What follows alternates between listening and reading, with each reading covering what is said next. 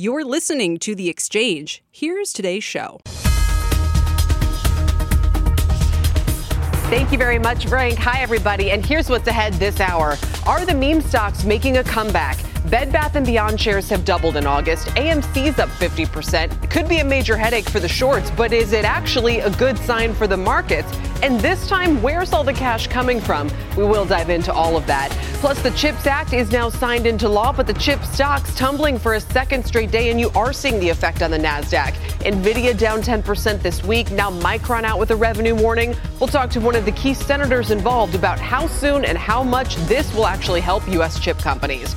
And some big movers about to report their results, like Coinbase, Roblox, and Wynn Resorts. All of them, by the way, up double digits this month. Will their momentum continue or hit an earnings reality check? That's all ahead. But first, let's get to Dom Chu with the latest numbers, Dom. Very much in the red right now, as opposed to the kind of mixed picture we saw earlier, Kelly. And by the way, what you're seeing right now here is just about session lows for just about the entire part of the market here. We'll get to some of the numbers after we get through the top lines here. The Dow Industrial is down about 22 points. Very flat, but again, losing a little bit of steam here. The S&P 500, again, your session lows. At the lows, we were down 23 points, down 3 points at the high. So it's been a down day overall for the S&P, but 41.19 the last trade, down off about 0.5%. The NASDAQ Composite off about 190 points plus near the lows of the session, off 1.5%. That's the real kind of epicenter of the downside today. That and small caps, I would point out. Kelly mentioned the NVIDIA warning from yesterday. It is the Micron warning today, so semiconductor stocks very much in focus here, given some of the revenue outlooks and profit outlooks from two big brand name semiconductor companies. So NVIDIA is off another 5.5% today after big losses yesterday. Micron's down about 5.25% on its warning today. Lam Research, Applied Materials, Advanced Micro Devices, all some of the most, I guess, biggest laggards, if you will, in the S&P 500 so far. So keep an eye on those chip stocks. They have been viewed by some traders as that leading indicator for the broader technology trade, at least over the course of the last several months. So keep an eye on those. And then one other place to watch is what's happening with Bitcoin. We got some commentary from some trading desks, JP Morgan and others, about maybe this bottoming process happening right now with Bitcoin prices earlier this week. Bitcoin is now below 24,000, 23,089 the last trade. They're off about 3.5%. The reason why it's kind of important, some traders are kind of eyeing this level here. On the upside, about 24,000. That was the high end of the range that we've seen for the last couple of months here. If we were to break out above it, maybe it portends more upside. But if we were to kind of drift a little bit more to the downside here, it might just say that, hey, maybe the bottom is not exactly in yet. So watching that 24,000, that's the reason why some traders are scrutinizing that level. We'll keep an eye on those Bitcoin prices. Kel, I'll send things back over. Great point, Dom. Thank you very much. Also, tomorrow's CPI report seen as a key indicator of the Fed and the market's next moves. Remember, it was that hotter read in June that helped spark the Fed's first 75 basis point rate hike. But now we've seen inflation expectations cooling and speculation swirling over whether tomorrow's data will bring any further signs of relief.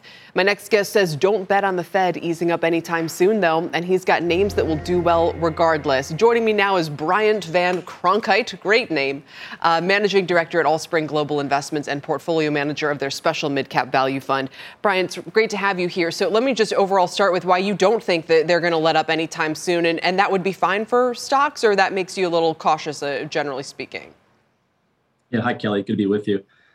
I think the market is trading on the volatility of when the Fed might pivot. But when we think about the CPI number, especially tomorrow, the question we ask ourselves is the number possibly too hot or too cold that would change the path of the Fed in the near term? And for me, the answer is no.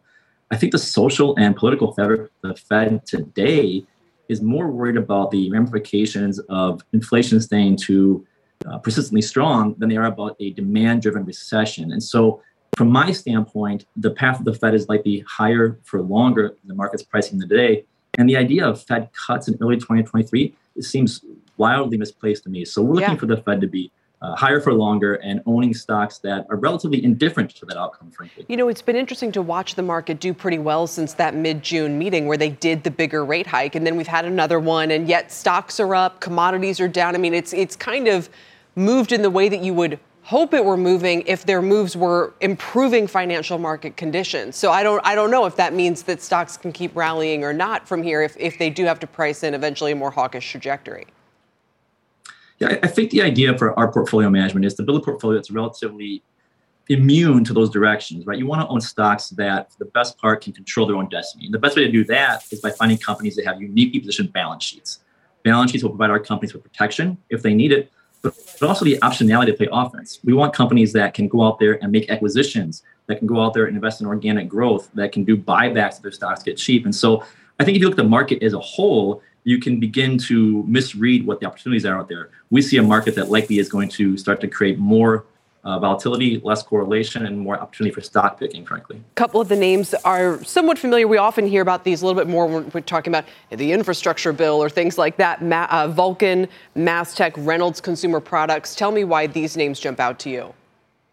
All of our companies either have one of two things. They either have demand drivers that we think are more secular in nature and will withstand any meaningful impact from a small recession, or two are going to have margin, will win the margin game. We think the talk of the market will switch from demand to margins in the future. So we want to be on the right side of that. So I think of Vulcan, for example, people tie it to being a cyclical stock. And for sure, the end markets around non-resi, resi, and highway construction is cyclical over time. But right now, the demand drivers and demographics and the highway bill, we think will keep demand high. But you're looking at an industry that's had tremendous pricing power, has been squeezing the margin front due to diesel. And we believe the margins from here will expand while demand stays strong. And from a balance sheet perspective, they have a chance to sell some non-core assets and invest that capital back into acquisitions in their core business. That combination, we think, sets up really nicely for the next 12 to 18 months. All right, I like that phrase, the stocks that can shape their own destiny. It's not just all about the Fed. Brian, thank you very much for your time today. We appreciate it. Brian Van Krankheit. Now let's talk about the meme stocks. Shouldn't this all have been left for dead after the Fed started aggressively draining liquidity out of the markets? But check out some of the huge moves we're now seeing in three big meme names. Let's start with the OG, which is GameStop. The shares absolutely surging over the past 2 years, up more than 3,700%. Now the record intraday price over there, $95 at the height of meme mania. We're down to 40 right now, so we're about halfway down from the highs. In some ways, you could say it's held up better than expected. And other ways, though, the question is whether there's going to be any return for the people in the shares now. The next one is AMC. While it's up 370% since August 2020, those shares peaked last June and have generally been on a downtrend ever since, at least until recently. As for Bed Bath & Beyond, well, the shares don't have any gains to show for themselves. They're down 27% over the past 2 years. Even accounting for that 40% surge we saw yesterday, it's already giving that back about 15% of it today to back below $10 a share. But what's been driving the recent resurgence of some of these stocks? Let's bring in Jeff Kilberg. He's the Chief Investment Officer at Sanctuary Wealth and a CNBC contributor. We're also joined by our very own Bob Pisani. Welcome to you both. And Bob, I'll just start with you. What are the traders saying about these moves?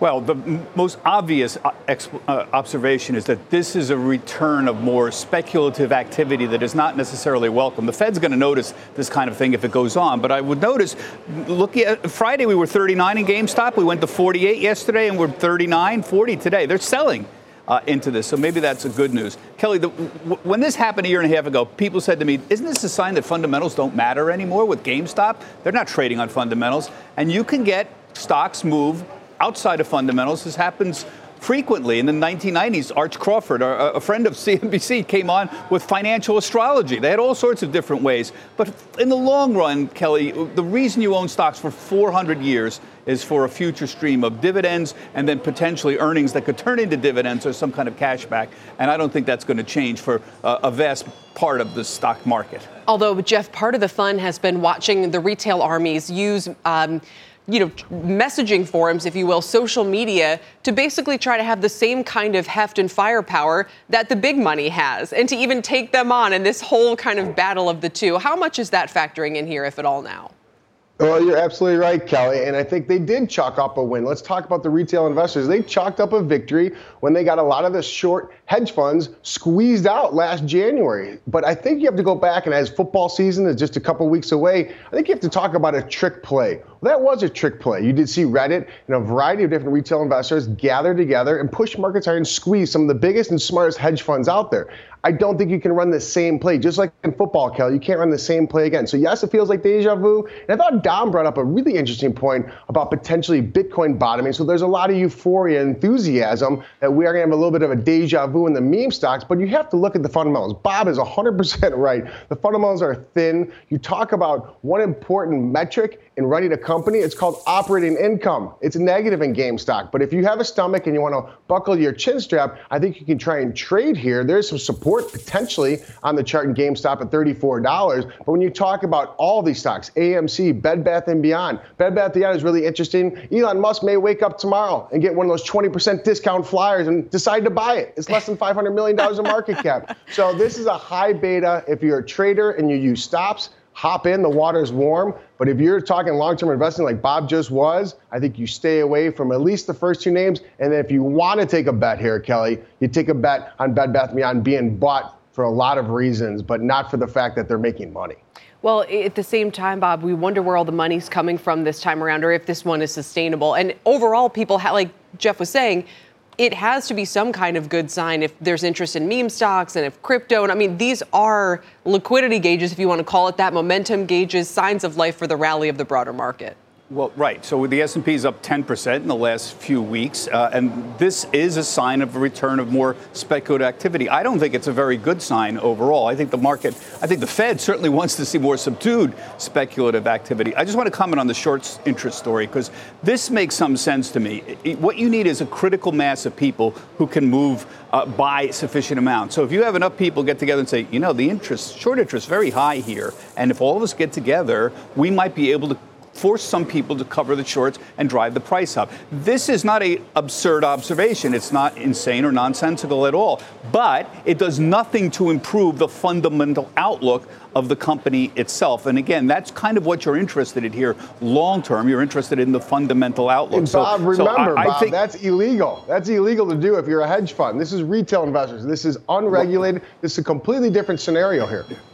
Right, there is, but no one is going to. The SEC is not going to go after the Reddit crowd for manipulation of the stock. I think that's highly unlikely that will ever happen.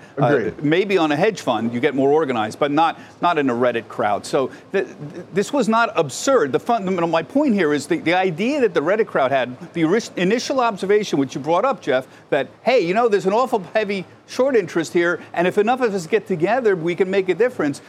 That made some sense. But again, it doesn't change the fundamentals at all. And ultimately, listen, they had layoffs at GameStop recently. Everything they've been trying has not been successful. At least AMC is talking about a special dividend. At least they have something there to move the stock on a fundamental basis. I don't particularly see it over at GameStop. Quick last word, Jeff?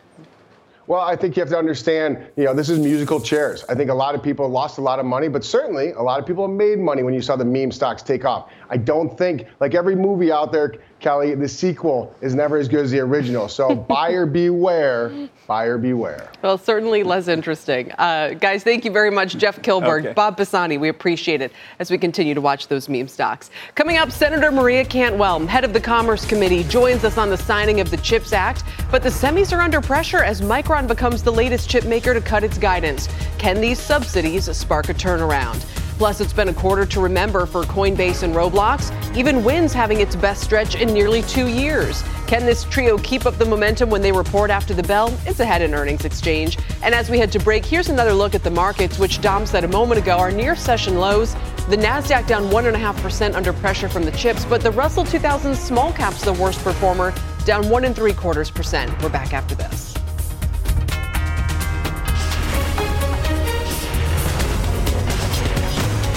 This is The Exchange on CNBC.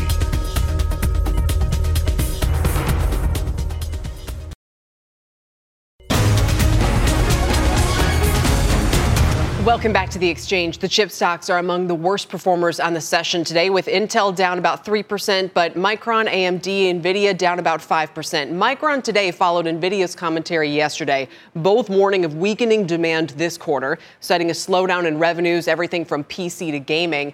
But Micron did announce a new $40 billion investment in domestic manufacturing after President Biden signed the Chips and Science Act into law just this morning. The White House claims there's more to come, saying the new legislation, which allocates more than $52 billion to U.S. chip production, will, quote, unlock hundreds of billions more in private industry spending. Joining me now in an exclusive CNBC interview is the senator who led negotiations on the CHIPS Act, Maria Cantwell, the Democrat from Washington State and chair of the Senate Commerce Committee. Senator, welcome. Thank you. Are we sure Intel is going to be the best steward of all of these funds? Just looking at the fact that its shares are peaked in the year 2000 and have fallen about in half over the past 18 months. You know their struggles probably better than I.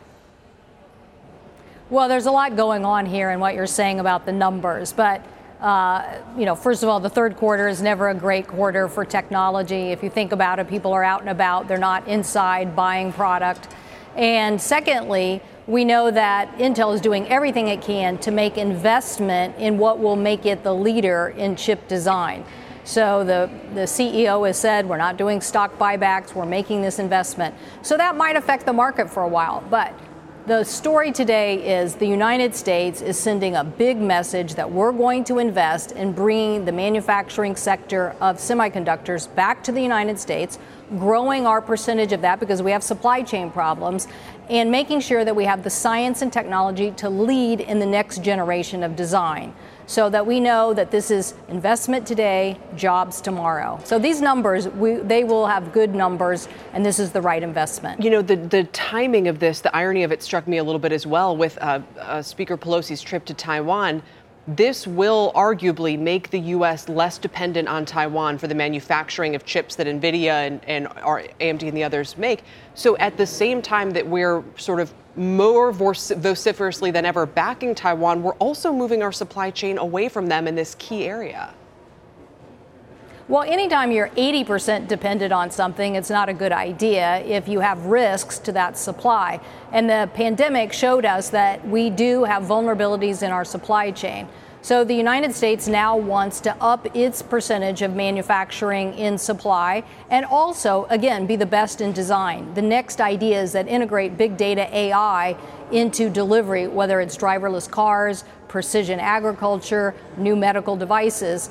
And so to do that, we have to make sure that the ecosystem of chips is here in the United States. And we have really slipped down to 12% over the last decade, not a position we want to be in. Absolutely. I think it was 80% or something like that in the past. And Intel used to be one of the most incredible companies in America. Let me just ask you as well, as we look to move this entire industry more or less, onshore it, is there a precedent for success in something like this? I don't know what the correct, term is for industrial, some sort of industrial national strategic program, but do we know that this will succeed? Well, this is really about investment. This is about an investment tax credit, which we've done investment tax credits for solar and wind, and we can see that we've created more of that economy here. We're really investing now in that for the smart grid so that our grid system can integrate. At the White House ceremony was an entrepreneur talking about concurrent. I think that was the name of it, concurrent or current, maybe just concurrent. But he's come up with a technology that basically can recharge cars on the spot without infrastructure, the physical infrastructure around. So great idea. So what we're going to do is with this investment and lots of investment by the private sector, make us the hub again of this innovation. So the more that we're pouring in and getting the collaboration between business and universities and the National Science Foundation, the more that collaboration produces results for the United States. The more people want to be on the cutting edge, the more they want to come here. So it is really trying to turn the tide and basically saying there's a new day in America when it comes to semiconductor manufacturing, and that day is going to be an investment by all of us to make sure that we continue to lead in this particular area. I hope you're right. I hope it works. It reminds me a little bit of, who is it, Kaiser during World War II, who had to pivot from pivot into shipbuilding and manage to do, just pull off these incredible feats of engineering in a very short period of time with a big program behind him. You sort of raised energy, so I just wanted to ask you as well about whether we need a similar investment. And you're an expert in this space, obviously, and have been for years. Do we need a similar effort in our domestic energy infrastructure right now? Because when I look at the headlines coming from Europe, and it's pretty scary, some of the stuff going on right now. And while we appreciate that we're doing clean energy investments, just shoring up the grid in general, do we need a program of a similar scale to make sure that bills aren't going to spike and we're not going to have, outages? Well, the chip investment really is, by us, a very small investment compared to what the private sector is going to put in. And the reason why is it even necessary is because the types of incentives being offered by Taiwan and Korea and now even Europe, we have to be competitive in making sure that manufacturing base does remain in the United States. And on energy, while we have made similar investments in the ITC, one of the things that we just passed here in the Senate is on the way to the House is to further incent the movement towards a sustainable aviation fuel. This is a big part of emissions, a big part of our transportation fuel sector cost. We know that it's too costly. It raises prices on people. So if we can make a transition to cleaner, more sustainable aviation jet fuel, that will be a big change in the economy. So the CHIPS bill that we passed, CHIPS and Science, has an investment in our national labs to look at test bed technology, that is technology that can be deployed and scaled like advanced aviation sustainable fuels and other concepts that actually small nuclear reactors, a whole variety of things that will be part of the next generation of energy to help us diversify off of more polluting energy sources. So we just know this about the United States. If you invest in innovation, chances are, and even if you think about it, the natural gas innovations that have happened because of government R&D that led people to understand what was next with natural gas. I'm going to hear from the industry after. Now, wait a minute. It wasn't just the government. No. Well, it's not just them. It's a partnership, but it's always a partnership. And that's what's so unique about the United States is that we have a partnership. The things that can't be done by the private sector that are harder to tackle, we take those on, whether that's at DARPA or the Department of Energy or other places. But yes, there's a lot of technology. This great report that Ernie Moniz and Bill Gates wrote a couple of years ago, the Next Generation Energy, kind of cites a lot of the technology developments that are going to happen and how we can take advantage of them. All right. Senator Cantwell, thanks for all your time today. It's great to have you. Thank you. Joining me from Capitol Hill. Still ahead, Take-Two's net loss and NVIDIA's revenue warning weighing on shares of both as the two companies point to a slowdown in the gaming sector post-pandemic. Is Microsoft's acquisition of Activision starting to look like a bad bet? We'll discuss. Plus, consumer confidence in the housing market falling to its lowest point in over a decade. As lending names scramble and consolidation looms, we'll look at some possible winners and losers. Stay with us.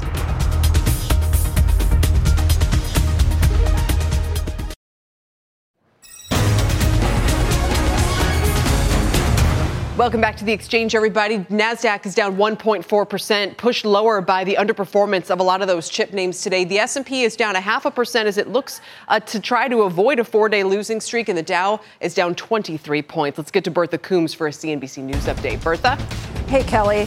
Trump supporters outside Mar-a-Lago protesting the FBI search of the property yesterday may get what they want, another Trump bid for the White House. A person close to the former president tells NBC News, quote, if he wasn't running before, he is now. Because he is angry, they can add this to him. In a tweet today, Trump's vice president, Mike Pence, writes he shares the deep concern of millions of Americans over what he calls the unprecedented search of a former president's personal residence. And a House panel says today it expects to receive Trump's tax returns from the IRS immediately now that a 3-judge panel of D.C.'s federal appellate court has upheld a lower court's decision that Congress has a right to see them.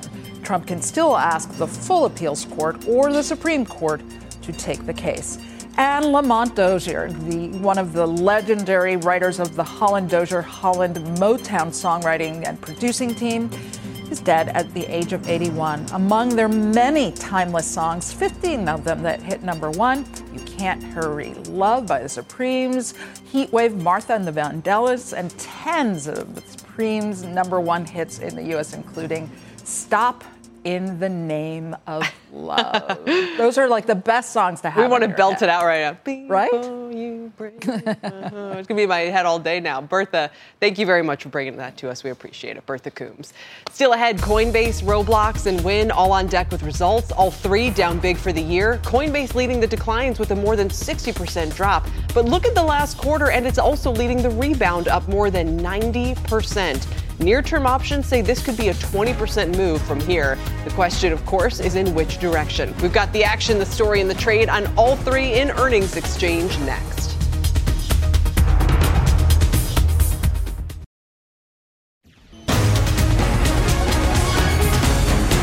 Welcome back to The Exchange. We're more than halfway through earnings season, and we're taking a look now at the action, the story, and the trade on three names expected to report a loss today, despite the earnings season moniker. All of them potentially big movers, though. Let's start with Coinbase. The crypto trading platform has been on a big meme-fueled, if you want to call it that, short squeeze ride lately. 22% short interest in the stock. It's up 50% the past month, but now down 10% into tonight's print. So can they show strong trading volumes despite the drop in crypto prices? Let's ask Kay Rooney. She's got the story on Coinbase today. Jeff Mills has our trades. He's Bryn Mawr Trust CIO and a CNBC contributor. Welcome to both of you. Kate, what are you watching? Hey, Kelly. Yeah, it's interesting. Coinbase has a lot of their data sort of out there. It's kind of a foregone conclusion when it comes to the second quarter, because you can look at trading data, and a lot of the analysts I've been talking to in the past couple days say they already know what the trading volume looked like. A couple estimates out there saying that it's likely down 30%, but the expectation is that trading slowed down with some of those crypto prices coming down as well. And Coinbase also warned about this and told investors to expect a slower second quarter. So you got trading volume down, account growth likely taking a hit as crypto prices come down. And then that all affects transaction fee revenue, which is really the bulk of Coinbase's bottom line. So that is the bad news. That's what people are expecting. The thing that investors don't know, and they'll really be looking for within that print, is something called the mix. So that's the makeup of the retail versus the institutional side of the business. Retail tends to bring higher fees, so a little bit more profitable. The institutional side is a little more interesting lately because of that BlackRock partnership. So there's a little more interest in that. Then you've got something called the take rate. So that's the spread that Coinbase earns per transaction. A lot of investors have been closely following that. The bear case on Coinbase has been that those fees and the take rate will come down with a lot more competition. You've got FTX, Robinhood getting more into crypto. So that's been a fear in the investor community. The bull case, though, on the other hand, is that Coinbase has really been trying to move beyond trading and diversifying revenue. So if we hear anything tangible, either the NFT business, any of its staking efforts, if any of that is paying off in the near term, that would be good news. And finally, Kelly, cost cutting. So that has been the theme of fintech during earnings. Coinbase has already done a round of job cuts. We saw Robinhood, Square, and PayPal all talk about that discipline, pulling back on spending. We'll see if Coinbase goes in the same direction. Yeah, I think I saw even today Interactive Brokers looking to do more crypto trading. So a lot of competition. But they are, Jeff, in my mind, kind of like the chase of crypto. You know, for the average person who just wants to own something and under a trustworthy name, what would you do with the stock? Yeah, my take, Kelly, isn't super nuanced here. I agree with all of those issues with their core business. I think there's a lot of risk there, but I would put this in the high-risk rally category that we've seen over the past couple of months. Like you said, it's rallied really hard into earnings. I'd put this in the same category with a lot of other ARK stocks, and it's been helped by this big drop in interest rates. You know, the 10-year going from 350 to where it is today. And my guess is, as we go forward here, we're going to see a big divergence within growth stocks between speculation, where I would put this, and more quality growth stocks. We've talked about Amazon and Microsoft in the past. So I think you're going to see a big advantage for those quality growth stocks, and you're going to have Bitcoin sell off in this next risk off move, which I think we're going to have, and I think coin is going to follow suit. So I would be selling into the strength that we've seen. All right, there you have it. And again, it could be a 20% mover on earnings if the options are right. Let's move along to Roblox, whose shares have doubled since their last report in May. The company is still expected to report a loss. It's never beaten on the bottom line. Can their daily active user numbers hold up in this gaming slump? Steve Kovac has the story. Steve? Yeah, Kelly, a really tough environment going into this earnings for Roblox. So let's show you a couple of charts here. If we can show the 90-day chart for Roblox, it's up a whopping 90%. It's been just on a huge tear since May. This is after they kind of gave some alleviated some investor concerns, let's just say, that they're going to kind of lap those pandemic comps and things will look a little bit better. Still, growth is really the name of the game here for Roblox. Can they continue to grow in this tough environment when people are spending less on gaming? But look at the 52-week high. Even though they've been on this huge run, they're still about 45% off their all-time high from last fall. So there's still a lot more room to go. Back when we were all talking about the metaverse and everyone was super excited about it, we're not back there yet, Kelly. So that's one thing to watch. And then the other thing is advertising. So besides selling digital goods, Roblox is just now starting to dip its toe into advertising. They talked about that on the earnings call last time. But the idea here is, Kelly, there are tens of millions of people mostly kids, using Roblox every day. Let's get some brands in there and start collecting some ad revenue. Right, or let's not. It always goes in that direction, but it remains a lightning rod sometimes. Jeff, what do you do with Roblox? So we had a similar discussion on Fast Money last night relative to chips and the charts, and we just mentioned this. Another really big rally into earnings. So any weakness in results or guidance, you could see the stock sold hard. Look at NVIDIA, for example. They came out with that warning yesterday. You had a 30% rally, and now the stock is selling off really hard. And all of that warning was really around gaming, right? And we've heard from companies like EA. They've had solid revenue and earnings, but it's these forward-looking warnings that we're seeing. Growth rates slowing. Similarly with Take-Two last night. So that's what concerns me. I like the product. I mean, I'm embarrassed to say how much money my kids have spent on Roblox, but they're not going to be profitable for quite some time. And again, I think it's something that gets sold in the next risk-off move. All right, Steve, we'll let you go, and we'll see you back here in just a moment. As we turn to Wynn Resorts, that's our final name and earnings exchange today. It's expected to also report a loss. The shares have slumped 25% this year. They still have 10% short interest. Record revenues in Vegas have been weighed down by COVID problems in Macau and recession fears. Contessa Brewer has the story on Wynn for us. Contessa. Yeah, well, Kelly, before the pandemic, you had Macau accounting for some 75% of the overall profits for Wynn. So the fact that there's been such strict travel restrictions about COVID is no surprise here. So in this earnings report, what we're looking for beyond how well Vegas is doing, and we know a lot about that because we've already heard from Wynn's Las Vegas competitors. We know that travel has resumed internationally, and that's a big part of Wynn's customer base here in the United States. The real question that investors will be listening for is, what's on the docket in terms of the interactive business? We haven't heard a lot about that recently. Wynn has been sort of keeping mum about that. But Massachusetts, where Wynn has a gaming license and operates a big successful casino, has just made a deal to legalize sports betting. So we're going to listen for that on the call. And also, this is one of the only casino operators to go in and open a brand new market. They are planning to co-develop an integrated resort in the Middle East. This is groundbreaking, and you can be sure the analysts want to hear more about when that might take place and what shape it's going to take. So we'll be listening for that on the call. Yeah, it seems like they have a lot of new things going on, Jeff, but the shares still are struggling, down about 40% year to date.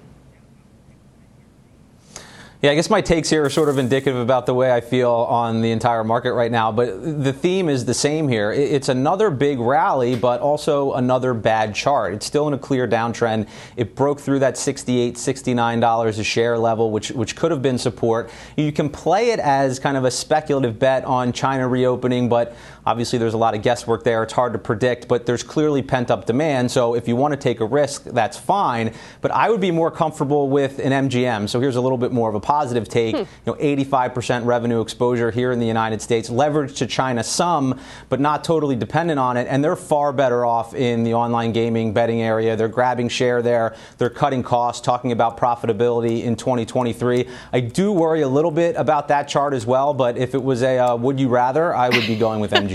Well, I was going to ask if there was anything you liked in this market. So there you've given us at least a hint of something with the MGM pick. Jeff, thank you. Jeff Mills with our trades today. Contessa, thank you as well. Contessa Brewer will be tracking those results. Still ahead, NVIDIA. Take-Two. Gaming revenue is slowing down significantly from pandemic-era levels, but Microsoft is still betting billions, $68 billion to be exact, on one of gaming's big players, Activision Blizzard. Should it, though? That's next.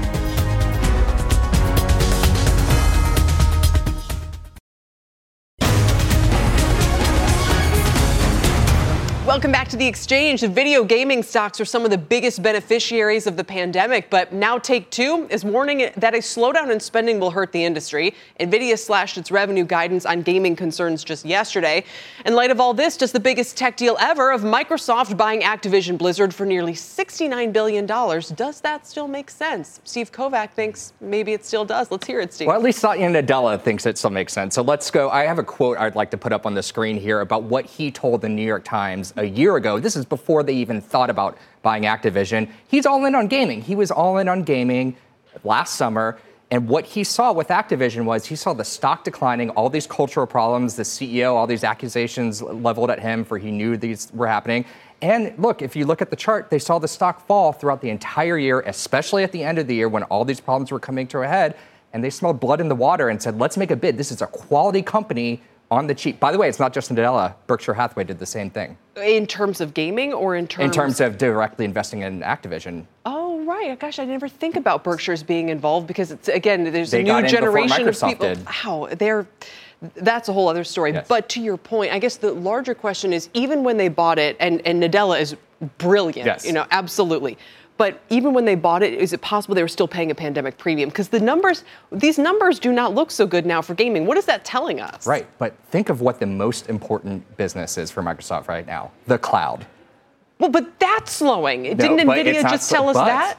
This gaming, they have this new thing called Xbox Game Pass, which lets you basically stream your Xbox video games to anything with a screen. Don't go out there. You don't have to buy a $500 video game console. We're going to let you play these games anywhere. We own not just Activision eventually, but we own ZeniMax. They own Minecraft.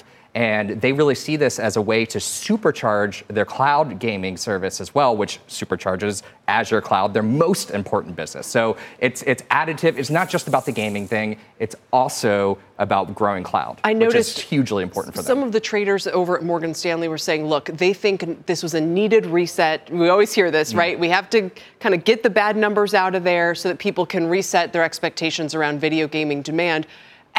Is there any reason to believe that gaming won't be growing with more importance in the years to come? I mean, you know what I'm saying? Like, has anything fundamentally changed, or do we just pull forward demand? This is why I cover gaming. This is why I love covering gaming, because it has become, it's only going to continue to grow. We're approaching the point, Kelly, where half the people on this planet play video games. Now, most of it's done on mobile, but all these companies, they see an opportunity there. In fact, that was Microsoft's, one of their stated goals here. They're like, we looked at the data. Over 3 billion people are playing video games. Let's get in on that, and let's get on now before it grows even more. So that's the opportunity. And then you can't talk about this without talking about the metaverse, Kelly. Sure. You know who the first big tech CEO to even say metaverse publicly was? It wasn't Mark Zuckerberg. It was Satya Nadella. He said it on an earnings call last May. He's been thinking about this, at least publicly, way longer and in a deeper way than even Mark Zuckerberg has been. So this is a very, very long-term play. The deal may seem expensive now, but they have a plan for it. I think you might have convinced me. Steve, thank you so much. At least Nadella convinced you, right? Yeah, he's convinced us. Our Steve Kovac, thank you. Sure. Take-Two's chairman and CEO Strauss Zelnick himself will join Jim Cramer on Mad Money tonight. You won't want to miss it. That's at 6 p.m. Eastern. Coming up, United Wholesale Mortgage saw originations fall from both the first quarter and last year. We're going to talk to the CEO about that and where the lending landscape goes from here.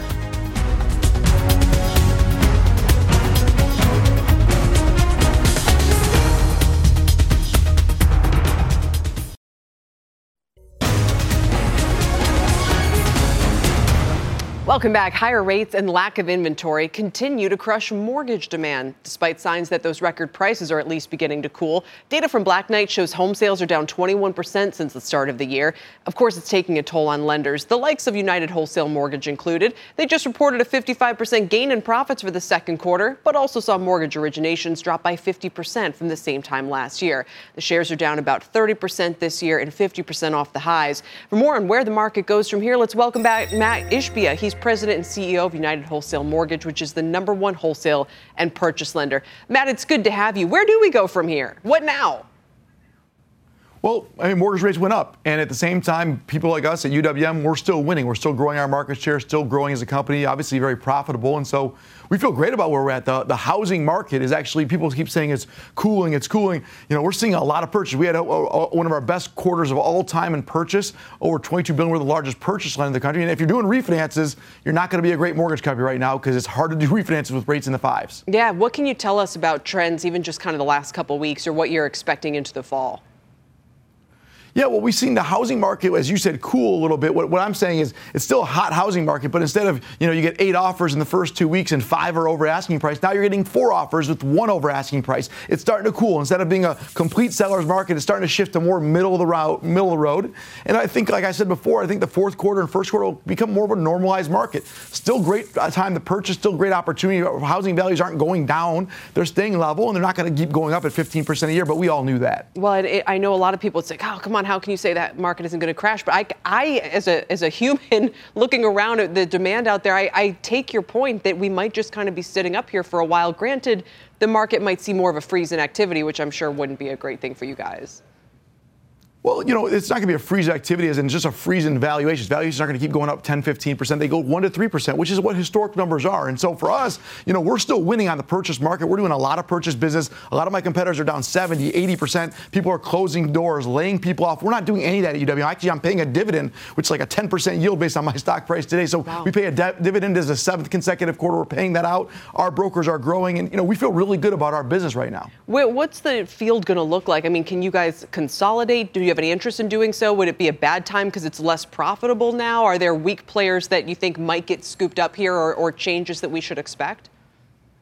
Yeah, we look at all those things. That acquisitions are out there. A lot of our competitors are struggling. Some people might even exit the market because they just can't compete. They haven't built the technology to be able to do cost of originate is cheaper. In the mortgage channel, the broker market where we live is the cheapest place for consumers to get a mortgage. Actually, HMDA data shows $9,400 cheaper for a consumer to go through a mortgage broker at findamortgagebroker.com than actually going through retail. And so we are in the place that's cheaper for consumers, and we are cheaper for people to use because of the technology and the cost to originate. So we're winning right now. We are growing market share. You'll see us continue to gain market share. We'll eventually become the number 1 overall lender. Right now, we're number 2 behind Rocket, and we'll continue to grow here at UWM with our mortgage broker partners. Why do you think you're going to surpass Rocket? They have a lot of good ads.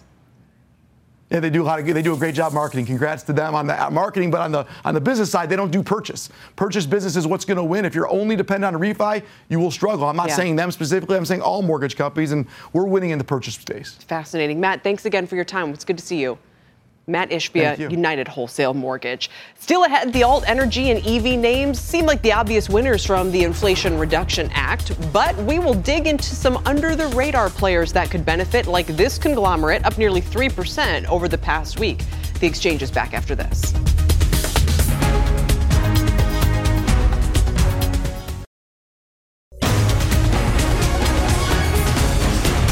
Welcome back. Before we go, yesterday we talked about how the likes of solar names, some of the EV players could benefit from the passage of the Inflation Reduction Act, but there are some under-the-radar winners we also want to dig into, like Honeywell, which is that mystery chart we just showed you. Our senior climate correspondent, Diana Olick, has that story. Diana. Well, Kelly, the obvious winners, as you said, in the climate space are solar, wind, and electric vehicles. But this historic amount of spending will spread into several other sectors. For one, something as mundane as HVAC systems. That's your heating and air conditioning. That includes public names like Johnson Controls, Carrier, and Honeywell. Heat pumps could be big, as homeowners would get a sizable tax credit to do the upgrades. Agriculture, which is a big carbon offender, will also benefit from $20 billion in ag subsidies to help farmers reduce emissions. They'll also see cash from carbon sequestration and capture through what's known as the 45Q tax credit. A major name in this space, Green Plains. It makes ethanol, but has also shifted its model to focus more on cleaner technologies for agriculture and potentially cleaner fuels. The clean fuel production tax credit that we're talking about could really start to change the way that this industry is perceived, both from the farm all the way through what we do, and really revalue the asset base overall, that we can do so many more things that others can't do in refining assets. In addition, venture capital firms like Fifth Wall, which just closed a $500 million climate fund for real estate, could see big boosts to the startups that it backs. Those include clean cement and steel production, as well as clean hydrogen and carbon capture. Breakthrough Energy Ventures, founded by Bill Gates, could also see the value of the companies it backs rise exponentially.